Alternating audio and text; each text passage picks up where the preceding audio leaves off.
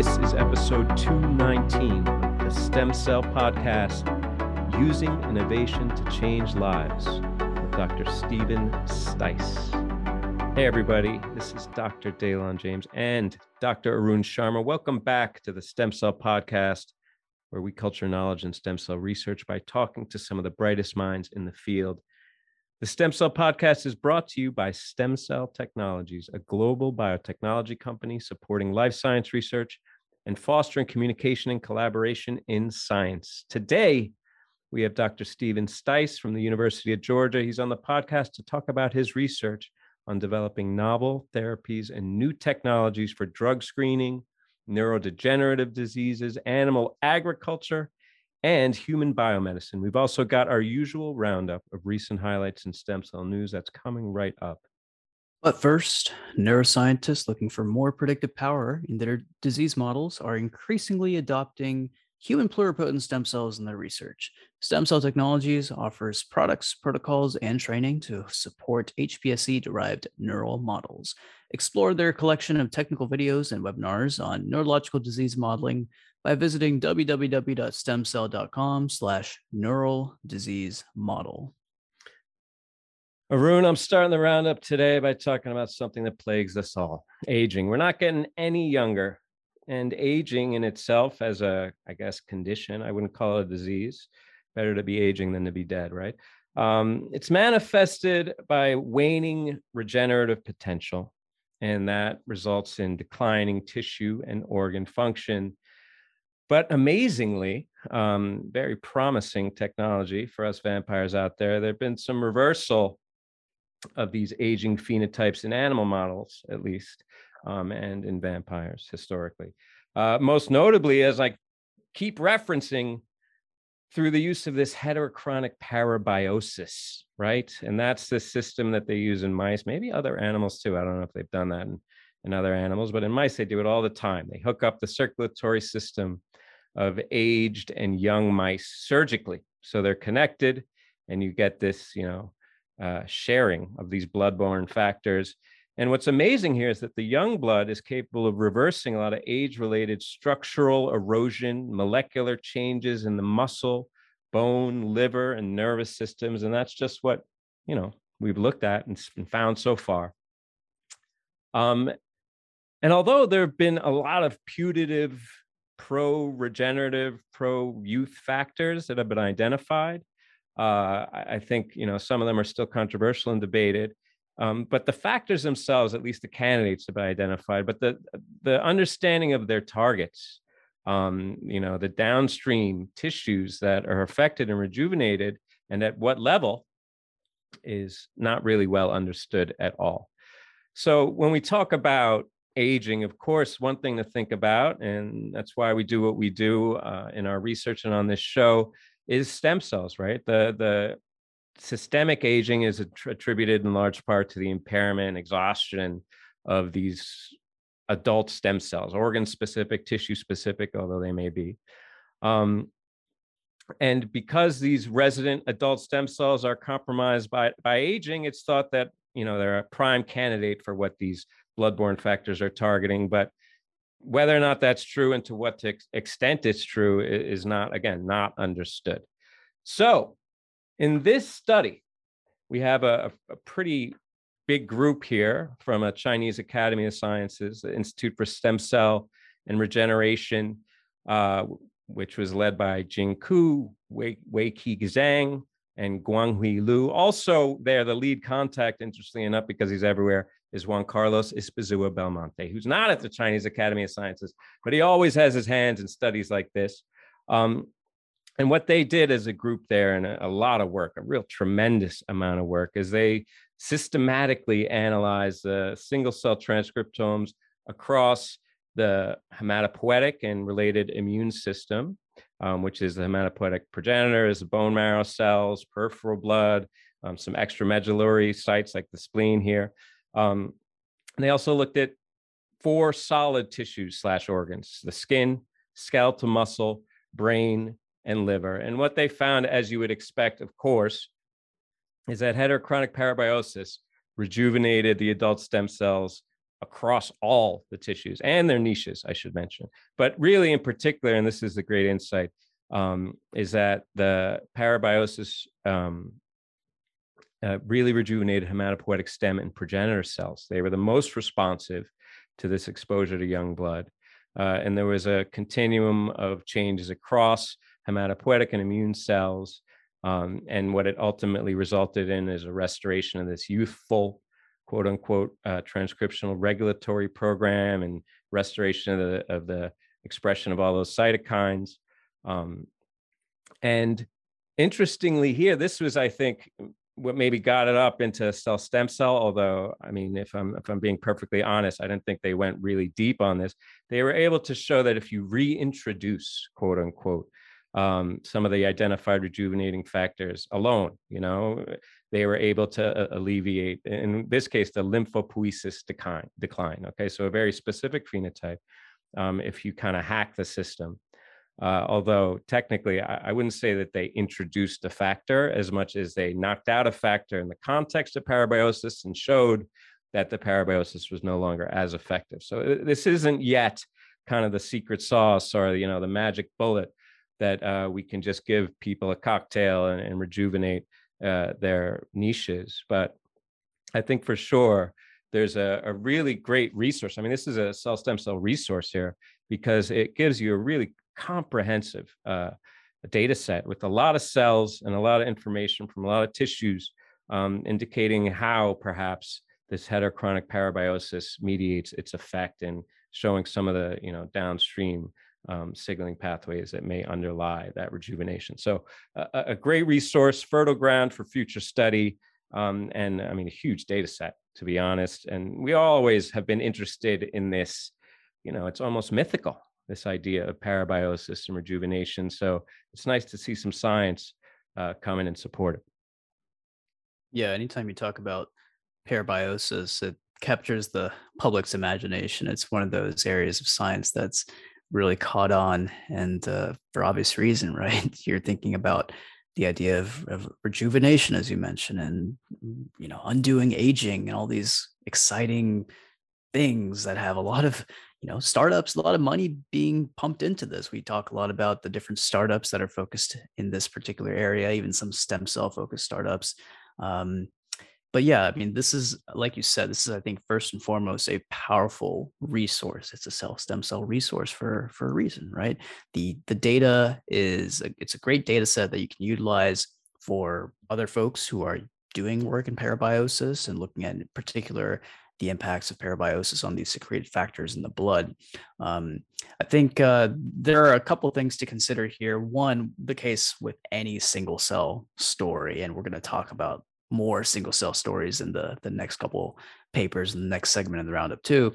Case with any single cell story is the limitation of the cell number, right? You have to have the appropriate number of cells to actually make some of these conclusions when it comes to the secreted factors, and ultimately utilizing some of these secreted factors to reverse aging and do some more in-depth mechanistic studies. Okay, so that's one. And they actually directly mentioned that, we have to get more tissues, more cells. And that's the case throughout single cell biology. I think the other thing to consider here, and this is something to do with more of the technique of parabiosis itself, right? What are you doing here? You're actually sewing together two animals, and that in itself is an inherently stressful process. Okay, would that impact the secreted factors in the blood? Absolutely. I think that that's definitely a variable, a caveat to consider. It's not exactly the same as doing, say, a blood transfusion from young to old and seeing what the changes in the transcriptome is there. It's a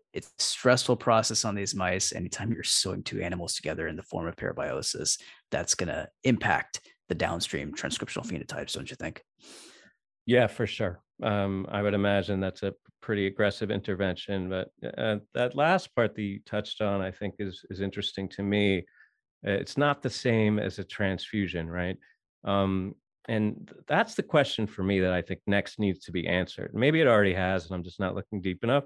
But like, do you need to sew these animals together? And I would expect that you probably do. It's like a continuous um, circulation of these factors that mediates effect. Otherwise, maybe it would be enough just to transfuse these older mice.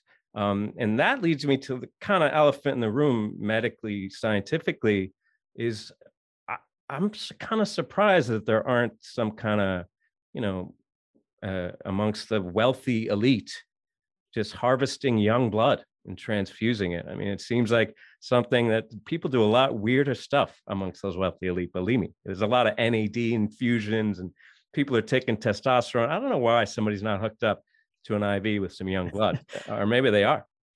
You're going down a very dark road here, Daylon. This is definitely not something we are encouraging, but I will tell you, it's stuff that's probably happening in the dark alleys and the dark sections of the world. I mean, there are, like I mentioned, this is a hot topic anytime you're talking about aging and reversing aging. So I'll leave it to our listeners to do their own research here, but that's all I'm going to say about that. So moving on to another kind of single cell focused set of studies here, set of story. This is big news. Okay, this is really big news. We're talking about doing single cell and parabiosis and heterochronic parabiosis, but we're going to take a step back and really talk about these four huge papers in science that came out as part of the Human Cell Atlas Consortium that a lot of us have heard about. And this is an international effort which has basically done single cell in a variety of different tissue types in the body, in the human body. And ultimately, what they want to do is, quote unquote, form a Google Maps, all right, a Google Maps of the human body so that you can look at any sort of gene in any tissue with some caveats, as I'm sure Daylon's going to mention here. And basically see where your favorite gene is expressed. We've all had that question, right? We've had a gene of interest and we're like, oh, where is this gene expressed? Is it only expressed in my favorite tissue type? And this is a data set. And one of the papers here is really a great data set for help you answer that question, that exact question. Okay. So these four studies were simultaneously published in Science a few weeks ago. They're international teams of researchers that are offering, different single nucleus and single cell transcriptome maps of more than 1 million different cells, human cells, importantly, across 5 different cell types in 33 different tissues and organs. So just a tremendous amount of work here. And they uncovered some interesting features, right? Looking at different signaling mechanisms, genetic traits. So I'll, start off by just mentioning the names of the 4 papers. Okay, so the first one is I think the real highlight, the crown jewel of these 4 papers. This is the Tabula Sapiens, which is this multi-organ single cell transcriptomic atlas of humans. And I was actually playing around with this a little bit before the show, and it's a cool online data set. Anybody can access it. You can look at basically this UMAP, this scatter plot, this cluster plot of different cell types, different tissue types, and see where your favorite gene is expressed. Okay, that's pretty straightforward. The next one is another single nucleus cross tissue molecular reference map. This is single nucleus. And I think for the important clarification here is some cell types, some tissue types are more amenable to single nucleus RNA sequencing as opposed to standard single cell sequencing, because, some cells like larger muscle cells and all that, they don't tolerate single cell sequencing as well. These are just bigger cell types that just don't go through that process as well. So dissecting down to the single nucleus can help get around some of those technical hurdles. Okay. Then we have a couple of immune focused papers. Cross tissue immune cell analysis reveals tissue specific features in humans. And then a developmental analog of that immune paper, which is mapping the developing human immune system across organs. So these are 4 titanic papers out there in science that are really focused on single cell, all things single cell, international collaborations between the Wellcome Sanger Institute, University of Cambridge, folks here in the States as well. And so, what do they find, right? So one thing, for example, is they tracked blood and progenitor cells in immune tissues and also in embryonic gut and skin. And they found out some beta cell progenitors receive input from their development from immune cells from the gut, in addition to the bone marrow. So this is going back to the idea of the niches and the importance of different bodily niches and specifying cell development. We've actually talked about this a little bit on the show. Okay. So this is important because it can maybe influence how you engineer immune cells out of the body, like all these different immunotherapies that we're talking about. Maybe these single cell maps can help develop better immunotherapies. That's one application. So in the second study, when you were looking at the immune cells in particular, they developed this machine learning algorithm called Cell Typist to actually automate cell type identification, and they created this immune cell atlas, right? That reveals this relationship between the immune cells in different tissues. Again, one hope is maybe we can use this atlas as a way to develop better cell therapies down the road. Also, I got to mention one of the, of course, one of the titans involved in this particular project is none other than Aviv Regev, who's actually recently moved on to Genentech to take a position as a VP of research. But she is really the queen of single cell, as we'd like to say. And in the other study, they're looking at the tabula sapiens, right, which is like I mentioned, the real crown jewel here. Led by Steve Quake over at Stanford, 500,000 different cells from 24 different tissues and organs, really a focus on collecting samples from the same donors, which allowed researchers to kind of screen out different background variations such as age. But it's just, I can only say so much. You really just have to look at the data set. You have to look at the data set, take a deep dive into it, look at your favorite tissue, your favorite gene, see where things are expressed, and just play around.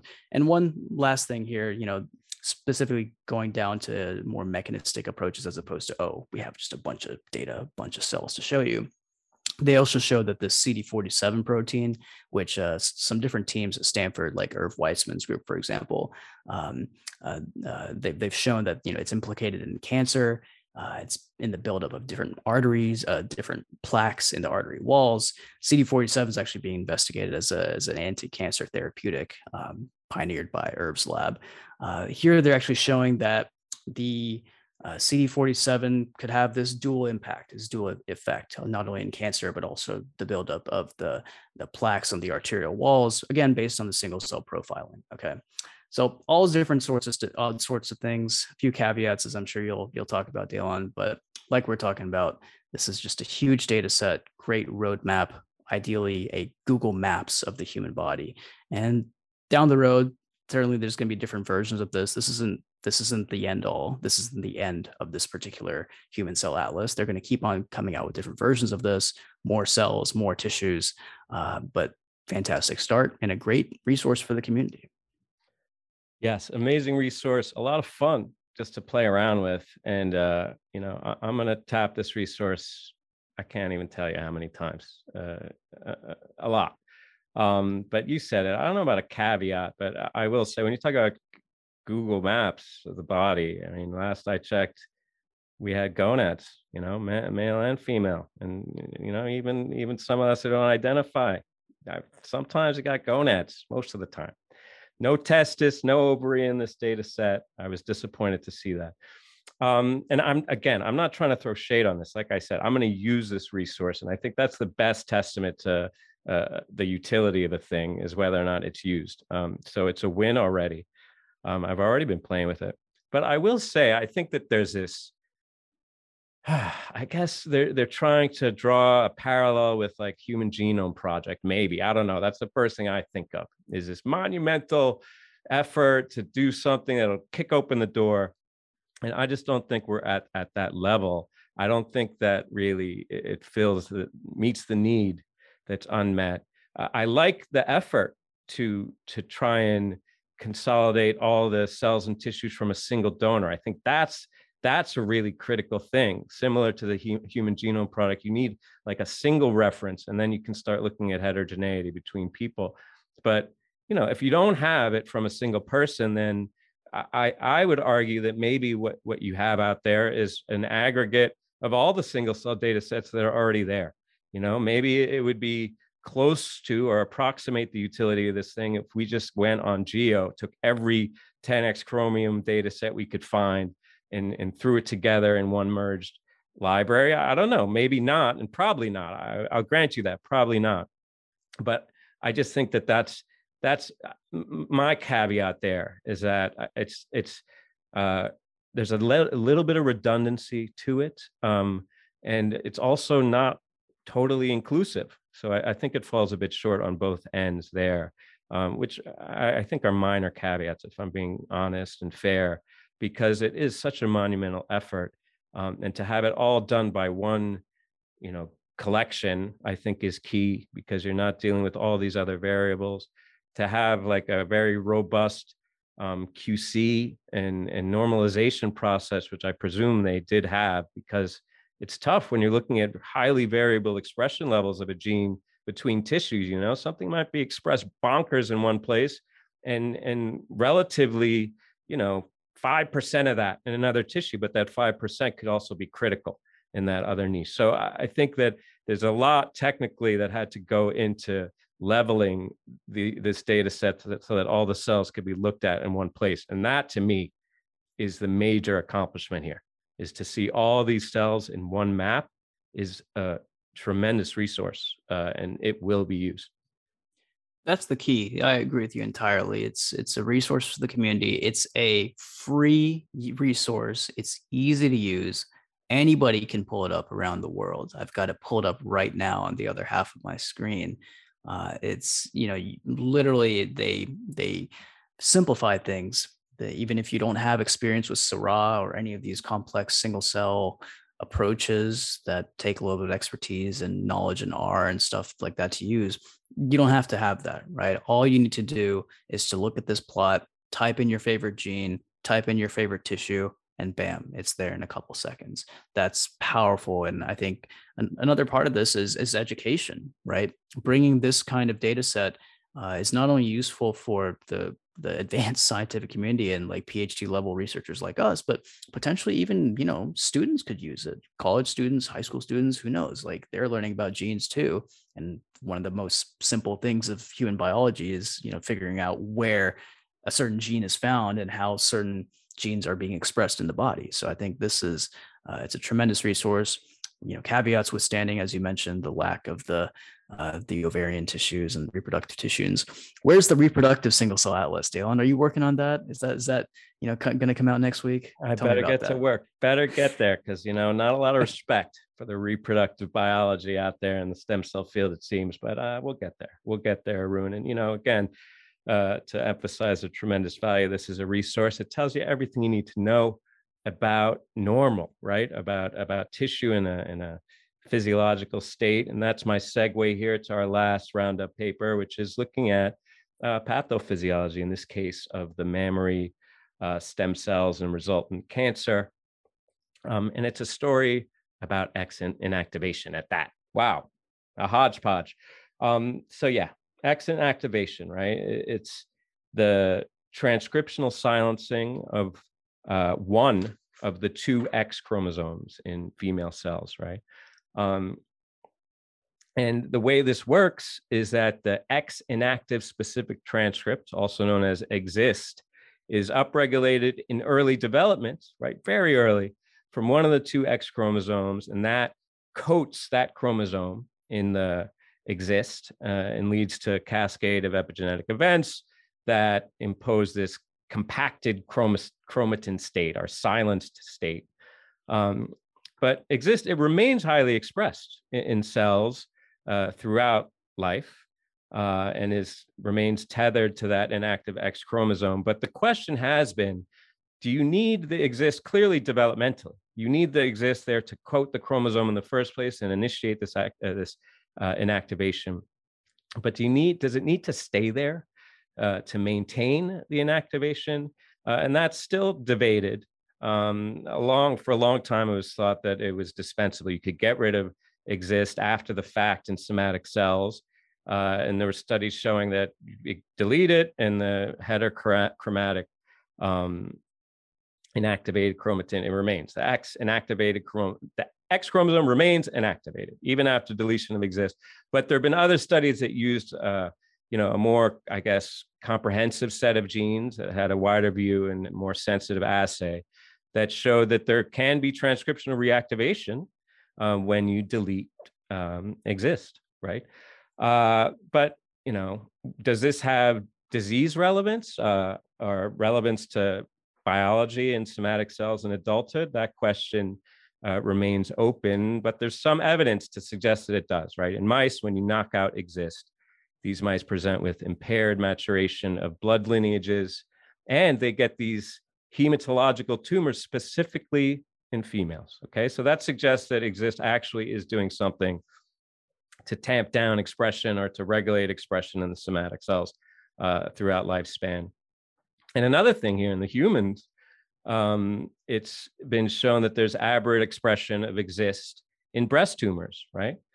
So all this data together suggests that at least in some context, that maybe the reactivation of these X-linked genes can interfere with cell homeostasis and even elicit carcinogenesis or tumorigenesis. So that leads to this study, which was performed by Christophe Guinestier, who's at the INSERM in Paris, and also Raphael Magueron, who's at the Sorbonne. I'm trying to work on my name pronunciation there, guys, if you didn't notice. Doing my best. My apologies. I know I didn't do it right, but I'm trying. Anyway, those two gentlemen and their group, they set out to answer this question, whether or not exist function in the somatic cells is relevant to breast tumors. And what they showed by knocking down exist in mammary stem cells in human mammary stem cells is they showed that, yeah, indeed, you knock out exist and you get these highly tumorigenic and metastatic carcinomas, right? And that's because with this exist deficiency, reactivate genes, a bunch of genes, but they followed up mechanistically on one of these, which is called mediator subunit MED14. We'll call it MED14. And what they find is that MED14 reactivation and overdose leads to hyperactivation of this transcriptional program in mammary stem cells that makes them less likely to differentiate. And then furthermore, so that's drawing a line between the loss of exist and the behavior of the cells. And then they show that the loss of exist and reactivation of the X chromosome is actually pretty common amongst human breast tumors with a poor prognosis. So I think all told, this is a really nice study that goes, it's got a little bit of organoids, some stem cells in there, some CRISPR, it's got all the pieces, but for me, it's really a nice demonstration of one, the exists relevance to disease in adults, and specifically in cancer, and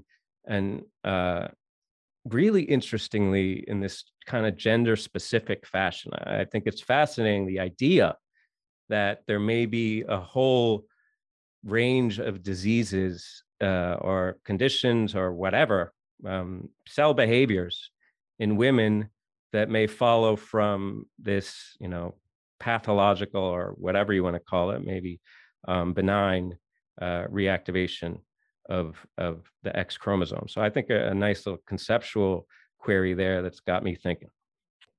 Yeah, I agree with you. It's something that I guess we haven't really thought about, or at least I haven't thought about too much. This idea of gender specific malignancies and cancers, right? X inactivation, X reactivation is something that's exclusive to women, and that's a unique thing that could happen in other tissue types as well, not only just breast tissue. So it'll be cool to see extending these studies beyond into other tissue types, see if there's other forms of malignancy based on X-mediated reactivation. The other thing to consider here is it's not just, there's sort of like an internal control. That's kind of what I'm going at here. There's sort of a built-in internal control here because men also develop breast cancer. That is one thing to consider here. And obviously, you can't really have this X-mediated inactivation or reactivation in men, in males. So that's perhaps something they could allude to or refer to in the future. But yeah, I agree with you. I think this is a really interesting concept for them to look into in the future.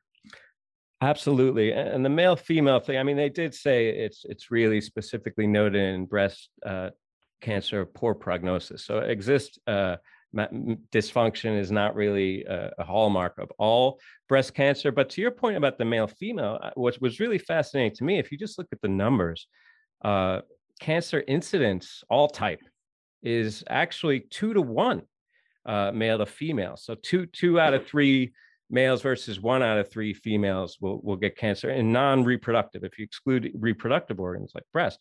Um, so that's a really interesting idea of it in itself. And there was work done about 4 or 5 years ago now at Dana-Farber by Andrew Lane that looked into this. And the idea was that maybe males were exposed to riskier lifestyle or increased carcinogenic exposure or whatever. But what they actually found, which was fascinating, is that on the X chromosome of women, there are actually some tumor suppressors that retain expression, that continue to Hmm, be expressed even on the inactive chromosome.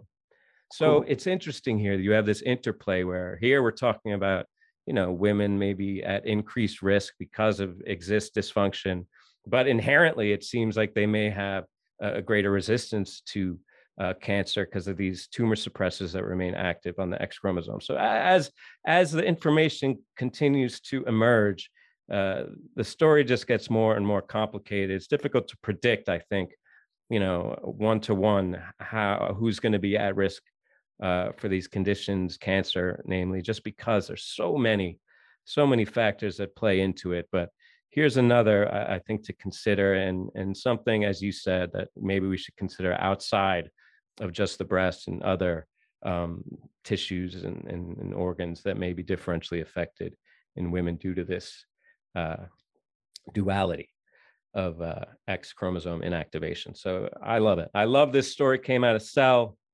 strong group from the INSERM and the Sorbonne.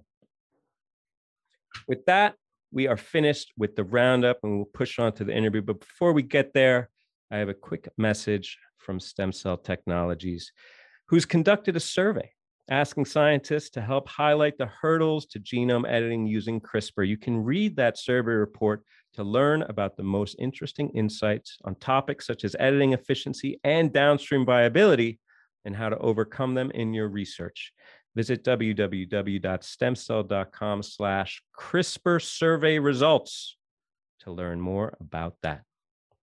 All right, everyone. For this episode of the Stem Cell Podcast, we have joining us Dr. Steven Stice, who is the D.W. Brooks Distinguished Professor and Director of the Regenerative Bioscience Center at University of Georgia, also co-founder and Chief Scientific Officer of Aruna Biomedical. Dr. Stice is a world-renowned expert in the field of pluripotent stem cell biology. His group produced the first cloned rabbit in 1987. That's like 100 years ago now. The first cloned transgenic calves in 98, and the first genetically modified pluripotent stem cell-derived pigs and cattle in 97. In 2001, he directed work on the derivation of 3 human pluripotent stem cell lines, which were approved for federal funding by the NIH and President Bush.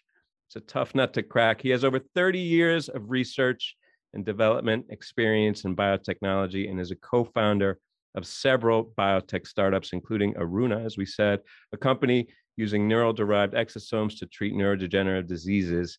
Currently, the Stice Lab is developing novel therapies and new technologies for drug screening and neurodegenerative diseases, as well as developing livestock technology to address the needs of animal agriculture and human biomedicine. Dr. Stice, thank you so much for joining us on the show today.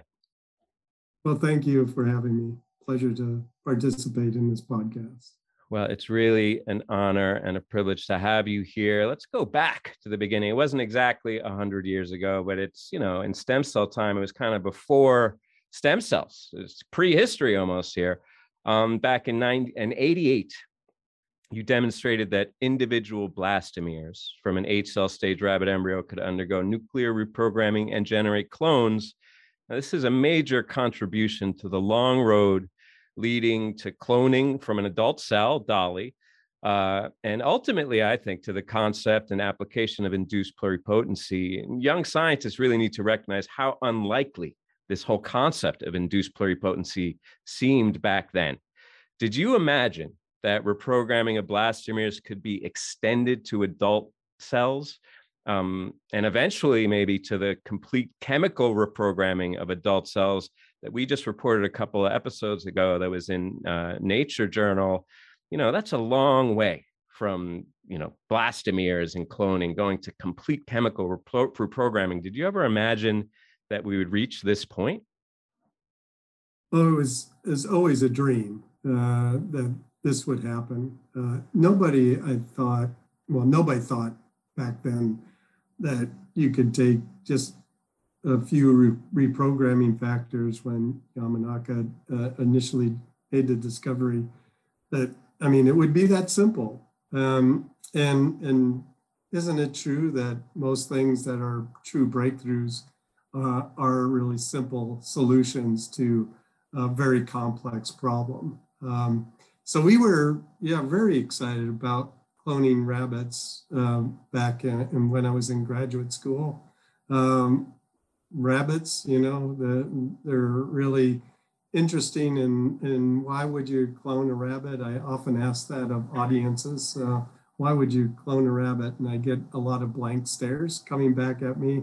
But there really wasn't a great idea for a reason for cloning rabbits, other than mice were so difficult and to clone, and it had been shown at that time that a number of people said it was impossible to clone a mouse at that time. And we decided that a rabbit might be more closely related to livestock in the future, and potentially other species as well. And that's just led to a whole lot of breakthroughs in cloning technology, but also in the stem cell field as well. So we were really excited that this could be something that could have some great opportunities. And our first cloned rabbit was named Zeus. We were better at cloning rabbits than determining the sex of rabbits at a very young age, because Zeus turned out to be a female rabbit.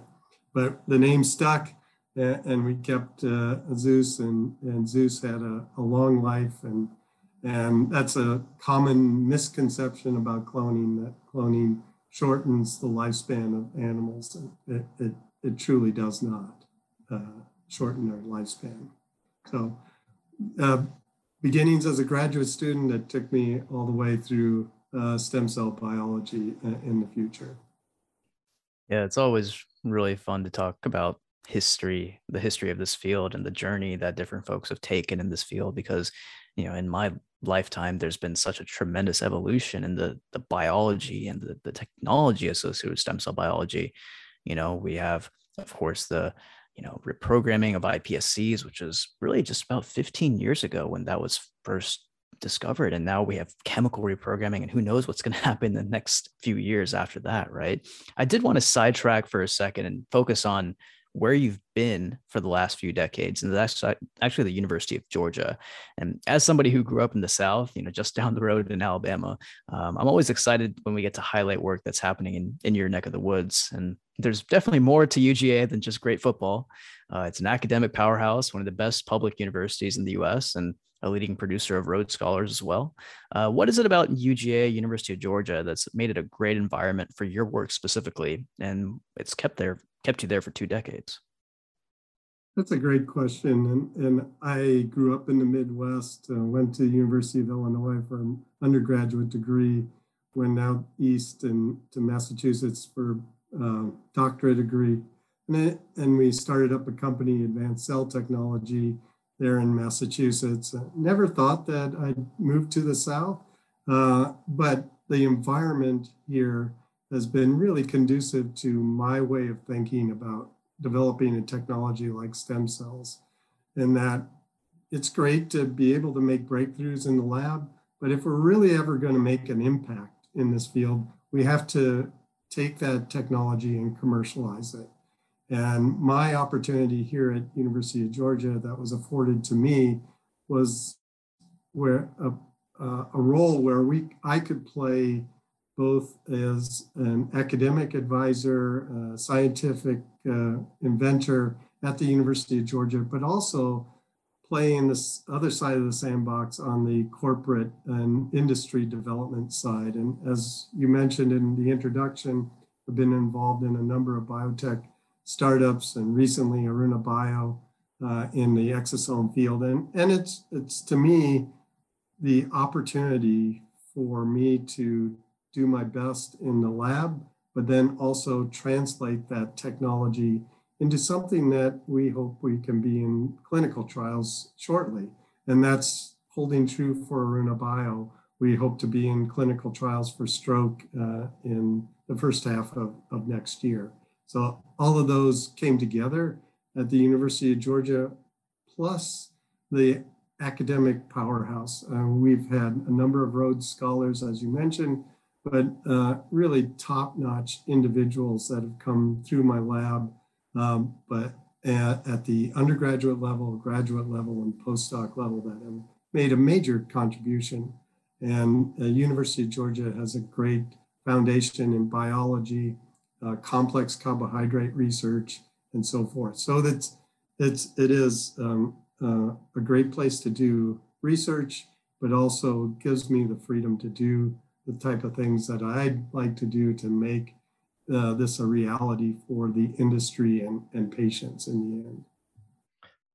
Yeah, I mean, born and raised in New York City. I don't know much about the South, but I have to say that UGA also had a tremendous influence on me. When I first started working with pluripotent stem cells, embryonic stem cells, human, a great friend and colleague of mine, Scott Noggle, came from UGA in Brezogen and helped me derive the first human ES cell lines in New York. It was a really exciting time, finally being able to leverage human material to understand development. That was what it was for us. And the therapeutics, of course, that are just now starting to be realized. But it was also really steeped in controversy, right? It was a time where you really had to watch your back working with these cells. Brezogen ultimately generated multiple lines that were qualified for registration with the NIH, as I alluded to there in the intro. But, then iPS cells came. And it didn't seem like the urgency was there and the attention maybe lapsed a bit. What do you think will come of those tremendous, gargantuan, monumental efforts and expense that was made by Brezogen, other collectives like it? Do you think that those and other lines will find widespread use, either academically or therapeutically? And if not, is there anything from that whole process, that whole rigmarole of interfacing with the government and academia that can serve as kind of guideposts for our current and future efforts to really bring these products to market clinically? Great set of questions there. And that's a topic that I am really very opinionated on. I think the field of iPS stem cell technologies in general has been advanced tremendously, first by embryonic stem cell field. And Scott Noggle is somebody that came through the University of Georgia and then at Brezogen. So I know Scott and the great people that started at Brezogen. I was involved in that group as well. And so we're, the things that work for iPS cells that are going into the clinics also are really standing on the shoulders of embryonic stem cell technology. And those are techniques that we developed very early on. I helped hire some of the first scientists that developed that technology at Brezogen. And today they continue to work not only in embryonic stem cells, but also iPS cells. So I really see embryonic stem cells playing a major role going forward because we know how they work. They're a gold standard for developing a stem cell that will develop into neural stem cells and can be used for treatment of Parkinson's. And even today, there's still a lot of interest in taking embryonic stem cells into the clinics as well. So I think there's no question that embryonic stem cells has played a major role in the development of iPS cells, but standing alone, I think they also have great opportunities for therapeutic options. And I think the world has learned that we're not deriving new embryonic stem cells every day. It's not the thing that everybody was fearful of many years ago that this would happen. We're really placing a lot of effort and understanding around what's the best techniques to use with a certain number of cell lines. And I think that's held true. There's some real gold standards in embryonic stem cells that people go back and use when they want to compare and develop something new for iPS cells. So all kinds of things that I can really describe that where embryonic stem cells have played a very important role.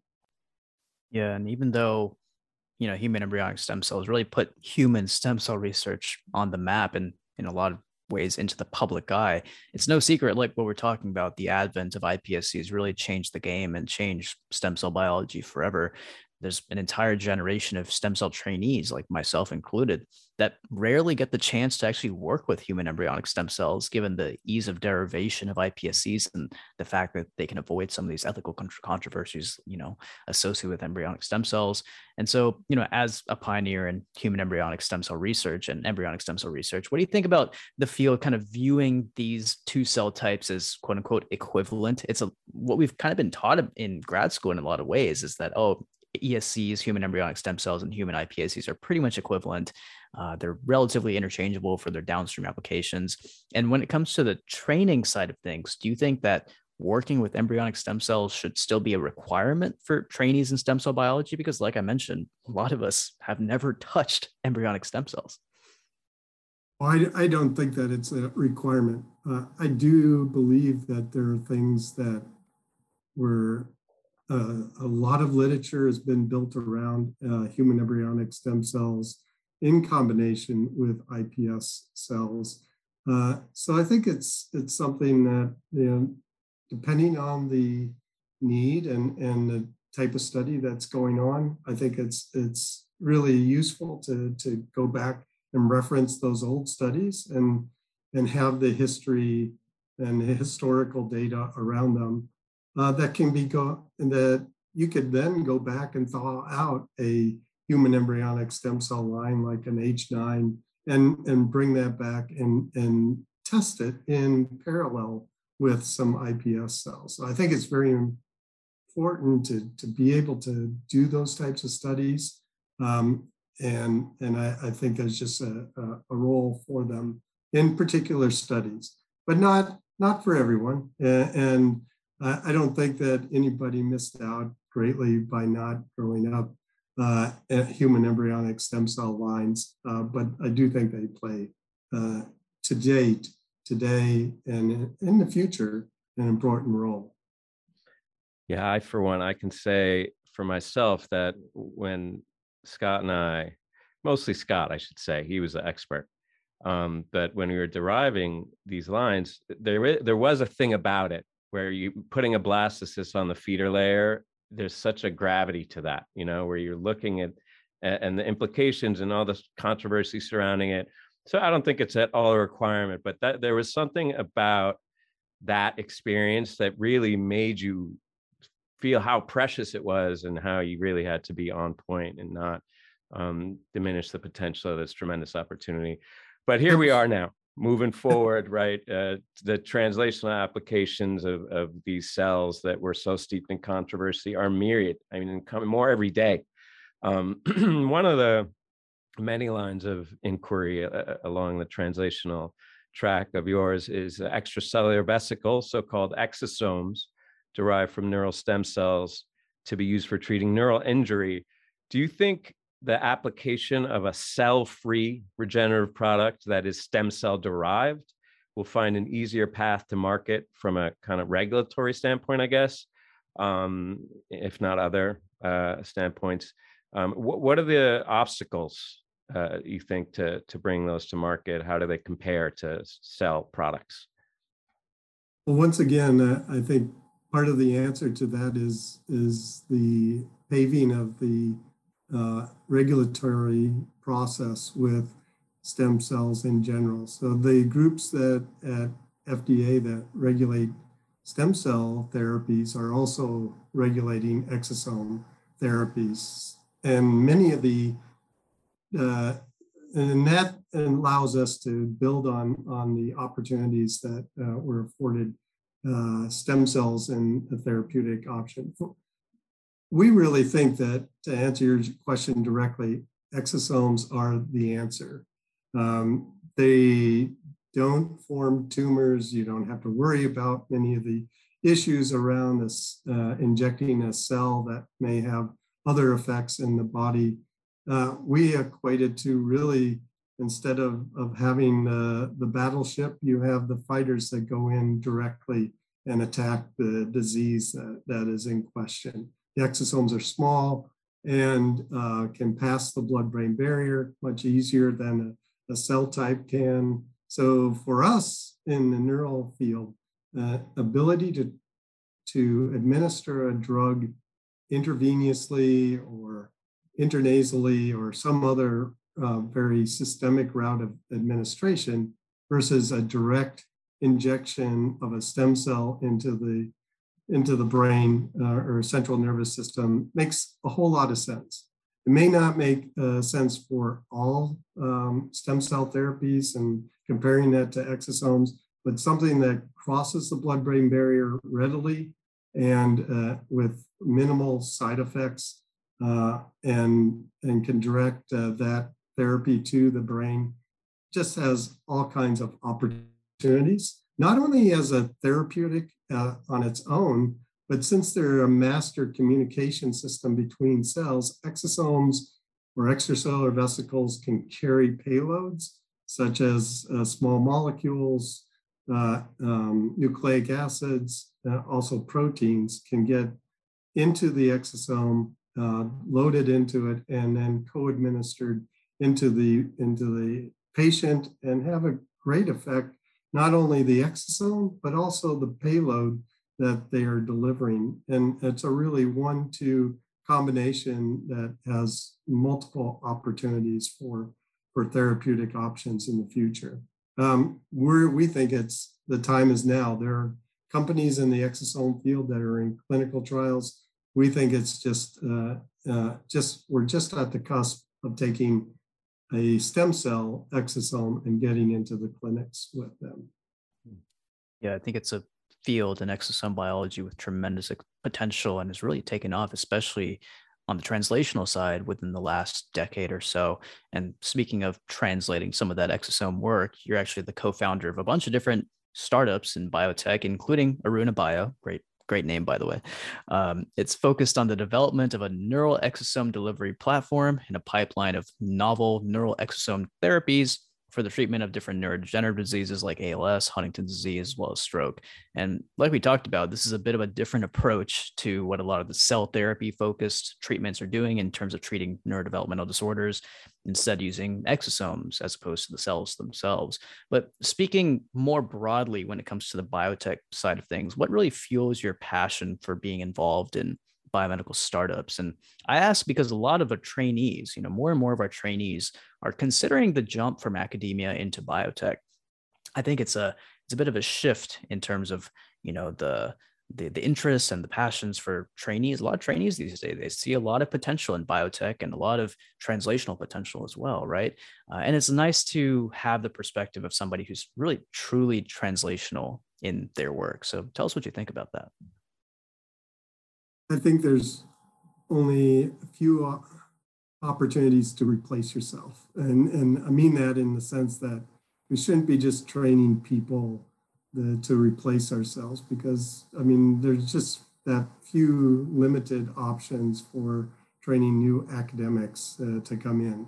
People that have great passion for academia should stay in that area, but there are more and more trainees that really want to get connected with the industry. And we offer that opportunity because we have a startup in next door. And many of the students interact with the employees at Aruna. They can see what it's like to be in a small company. So having those, opportunities, internships, informal internships, I think is really important as we train students today. I used to think, well, we should focus on publications at some level, but my thoughts change considerably as we think about it further. We need to train the next set of or generation of scientists, but we really need to have them fully equipped so that they can go out and get into the technology immediately. That means they need to understand patents. They need to understand what's important in developing a product. It's not just the bench science. It's the company as well, that the finances are so important. This technology costs so much to develop into a therapeutic. They have to understand that time is money, and you have to develop things quickly. And it's not something that you can take a lifetime to develop. It's just is something that we need to develop it quickly in order to develop it for the industry, but also for the patients. We want to get something in there into patients quickly. And I think that's what drives a lot of trainees today, is that, it's interesting to ask certain questions about science, and stem cells allows that to happen.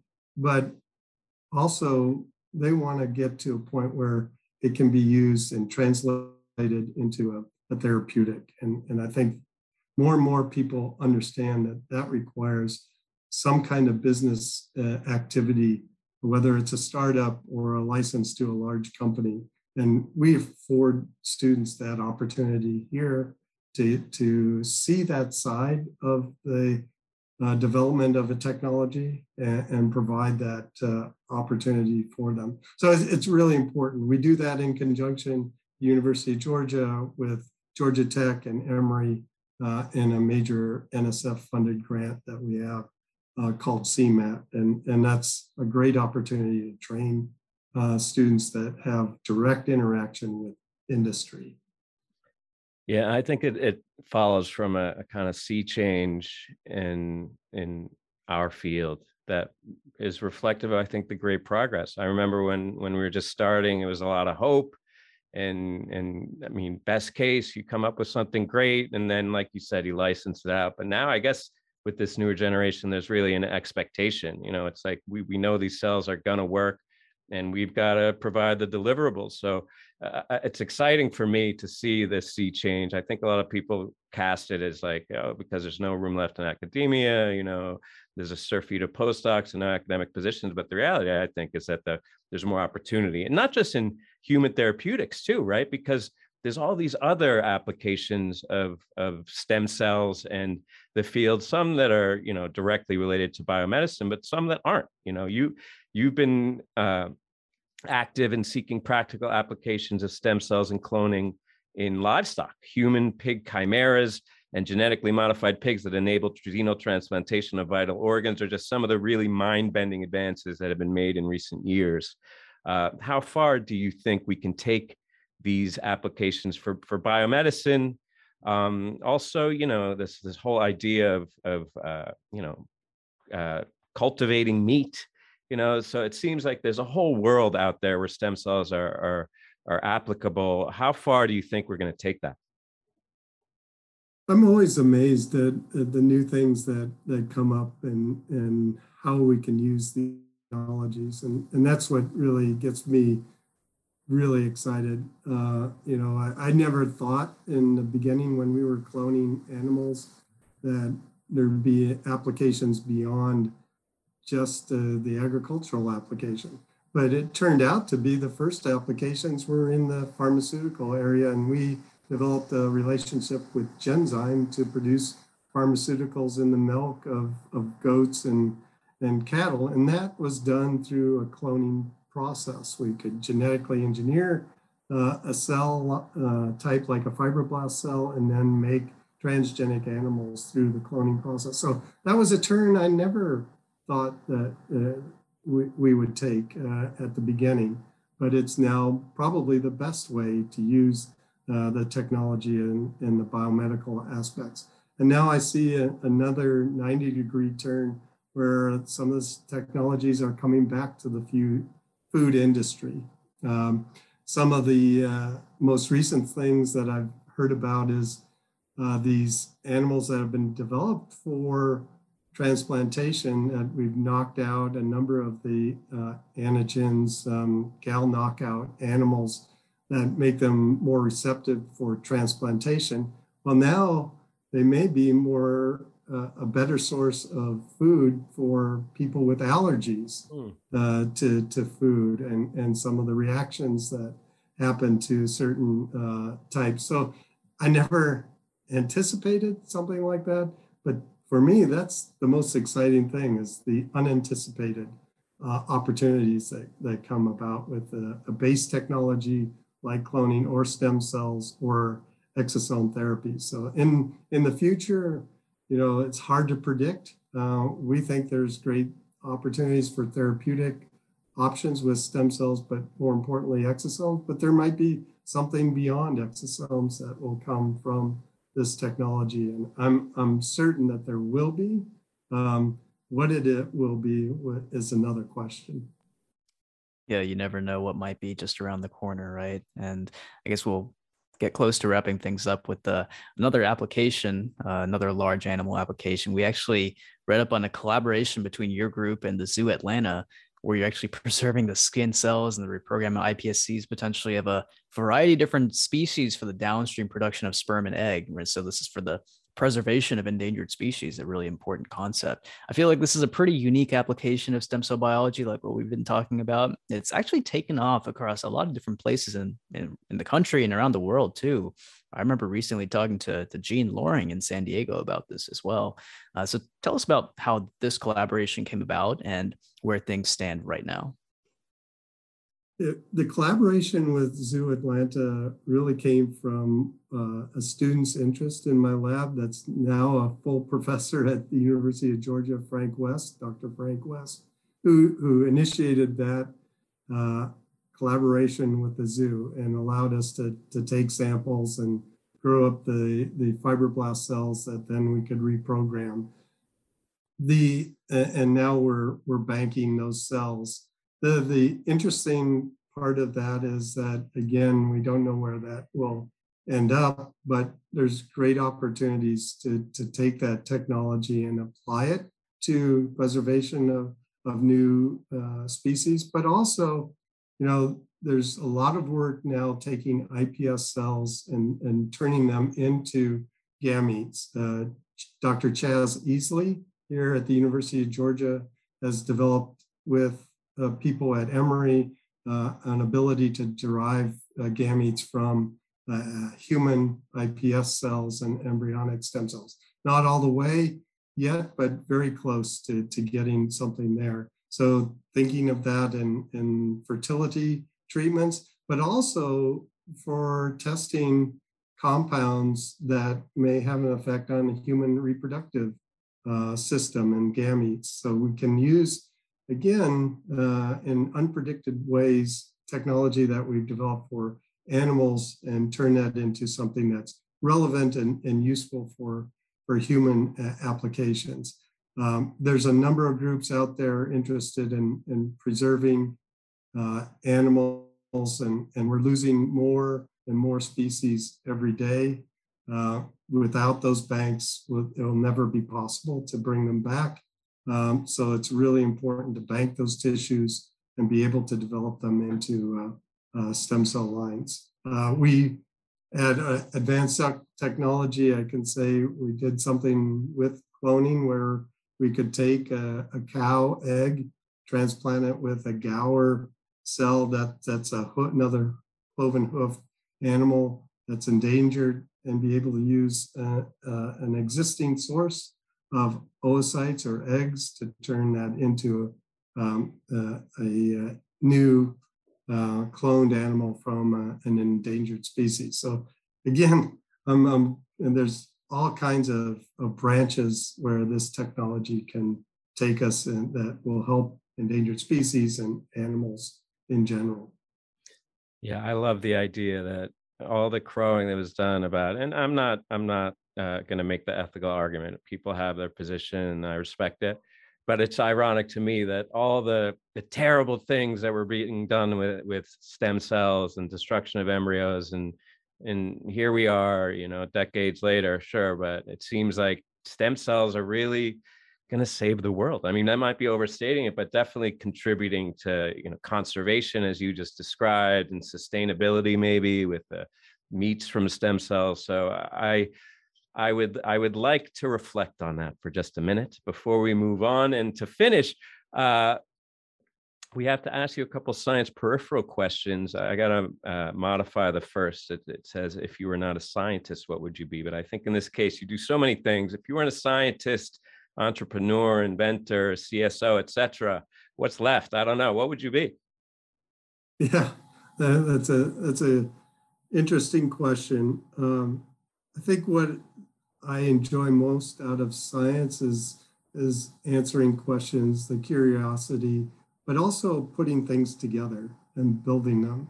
So when I think about that and what I do in my spare time, I love puzzles. If I could be a professional or modeler, that would be great. Not in the computer modeling sense, but putting models together. Or as a mason, we've got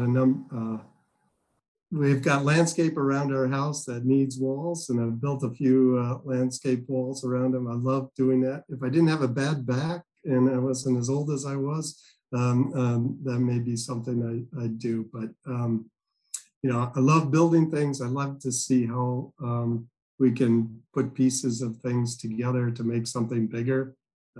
So in that sense, love to do anything like that in the future.